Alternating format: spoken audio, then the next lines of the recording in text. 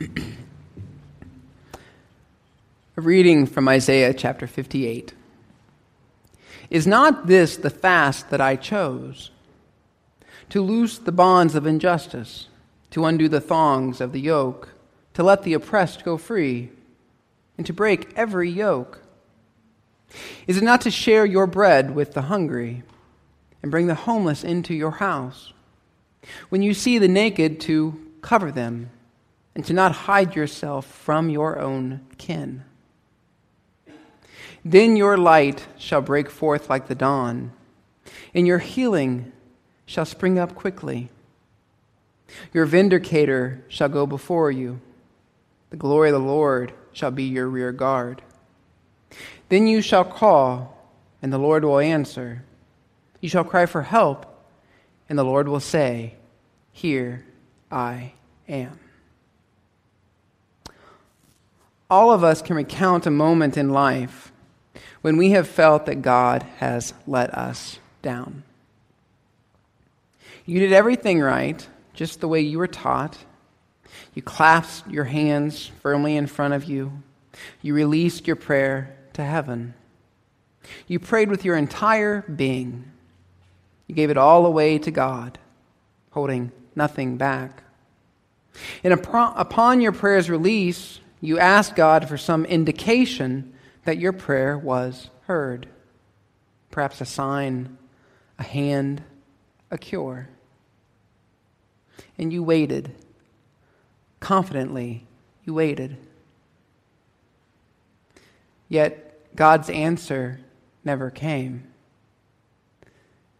Your need was not addressed. And you either learned to pray another way, or perhaps you gave up altogether. Because God turned out to be too busy or too distant. Regardless of why, God was not who you thought God would be.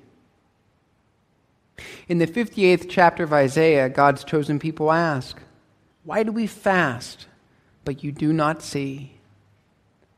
Why humble ourselves, but you do not notice? Why do we worship, but you do not reveal yourself to us? Those same questions are as true for us today as they were then. Why do we pray Sunday after Sunday for peace, for health, for safety, for a remaking of this world, yet it has not yet come to pass? Why don't you speak to us loudly and clearly so the whole world can hear?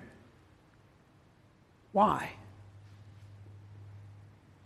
If you've ever experienced God's silence, then you know that it is stunning.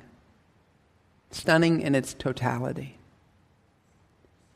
And through the silence, God's and eventually our own, I believe a truth begins to take shape. God's presence is not something that we can demand. Nor is God's job to reward our devotion and our prayers and our worship on our time. And perhaps through the silence we learn another truth. God's agenda may be different from our own. God eventually answers the disenchanted people of Isaiah, saying, It is not I who have forsaken you, but you who have forsaken me. If you cannot hear me, it is because you have strayed far from my voice.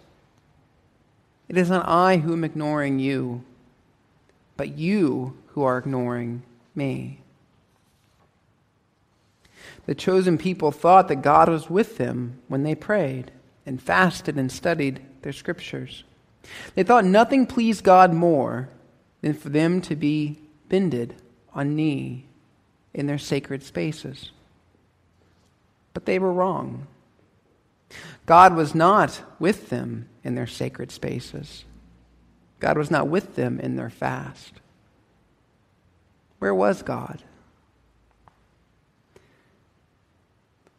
God was most likely with the father who wondered how he would feed his child that day. God was most likely with the homeless woman who slept shivering under a bush. God was with the widow who questioned how her life would go on without her husband.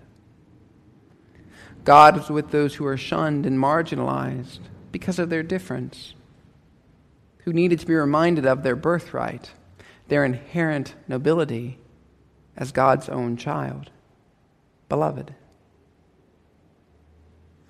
What the chosen people in Isaiah failed to realize through their lives of prayer and lives of devotion and worship was that they could not serve God without serving their neighbors. They cannot intimately know God through pious works alone. It's not enough. Their relationship with God was threaded into their relationship to other, especially the least and the last. It becomes clear God's chosen people had hoped that they could keep their faith a private matter between them and God, locked behind the doors in their sacred spaces. But that turned out to be an illusion. And through their disillusionment, they learned a powerful truth. God is not interested in religion. God is interested in human beings. That is a truth to hold on to. And if we believe we can hold ourselves apart from one another, that we are not related to one another, then we are living in a tragic illusion, here and now. Hiding ourselves from those who hunger, those who mourn, those who call the outdoors home, those we deem different from ourselves. That is an issue as old as humanity itself. And of course, we can choose to avert our eyes, to feign deafness when the cries for mercy and justice threaten to overwhelm us. But if we do, then we should not be surprised when we turn to God and we get no answer. Because we cannot hide ourselves from others without hiding ourselves from God. In today's gospel lesson from Mark, we witness Jesus do one thing over and over and over again. And he does it exceptionally well. He is the example. He surrenders to God. Christian tradition holds that Jesus was without fault. Yet he freely accepted John's baptism of repentance and forgiveness, illustrating his solidarity with those at fault. When the voice from heaven told him that he was who he was, he attached no privilege to that divine favor. When the Spirit drove him into the wilderness, he did not seek a way out. And in the wilderness, he accepted the company that God gave him: Satan, wild beasts, and eventually some ministering angels. But what's important is that he gave no indication of preferring one to the other. He accepted where God sent him. Time and time again, he surrenders. And he shows us what it means to be faithful to God, all the way to the cross. Surrender. We can surrender. We can leave our various sanctuaries in life and seek God where God is found. In the streets, in the homeless shelter, in the food pantry, the bedside of the dying, in the desert comforting the hopeless and the broken. God is always present with those who life has cast aside. Always. Through surrender, not only do we feed the hungry and shelter the homeless and clothe the naked and offer family to those who are orphaned, but we learn to claim our own. We learn to claim ourselves, and we learn to claim our own. If God is silent, it may be because you're not speaking God's language. Yet there is always hope and time and forgiveness for us.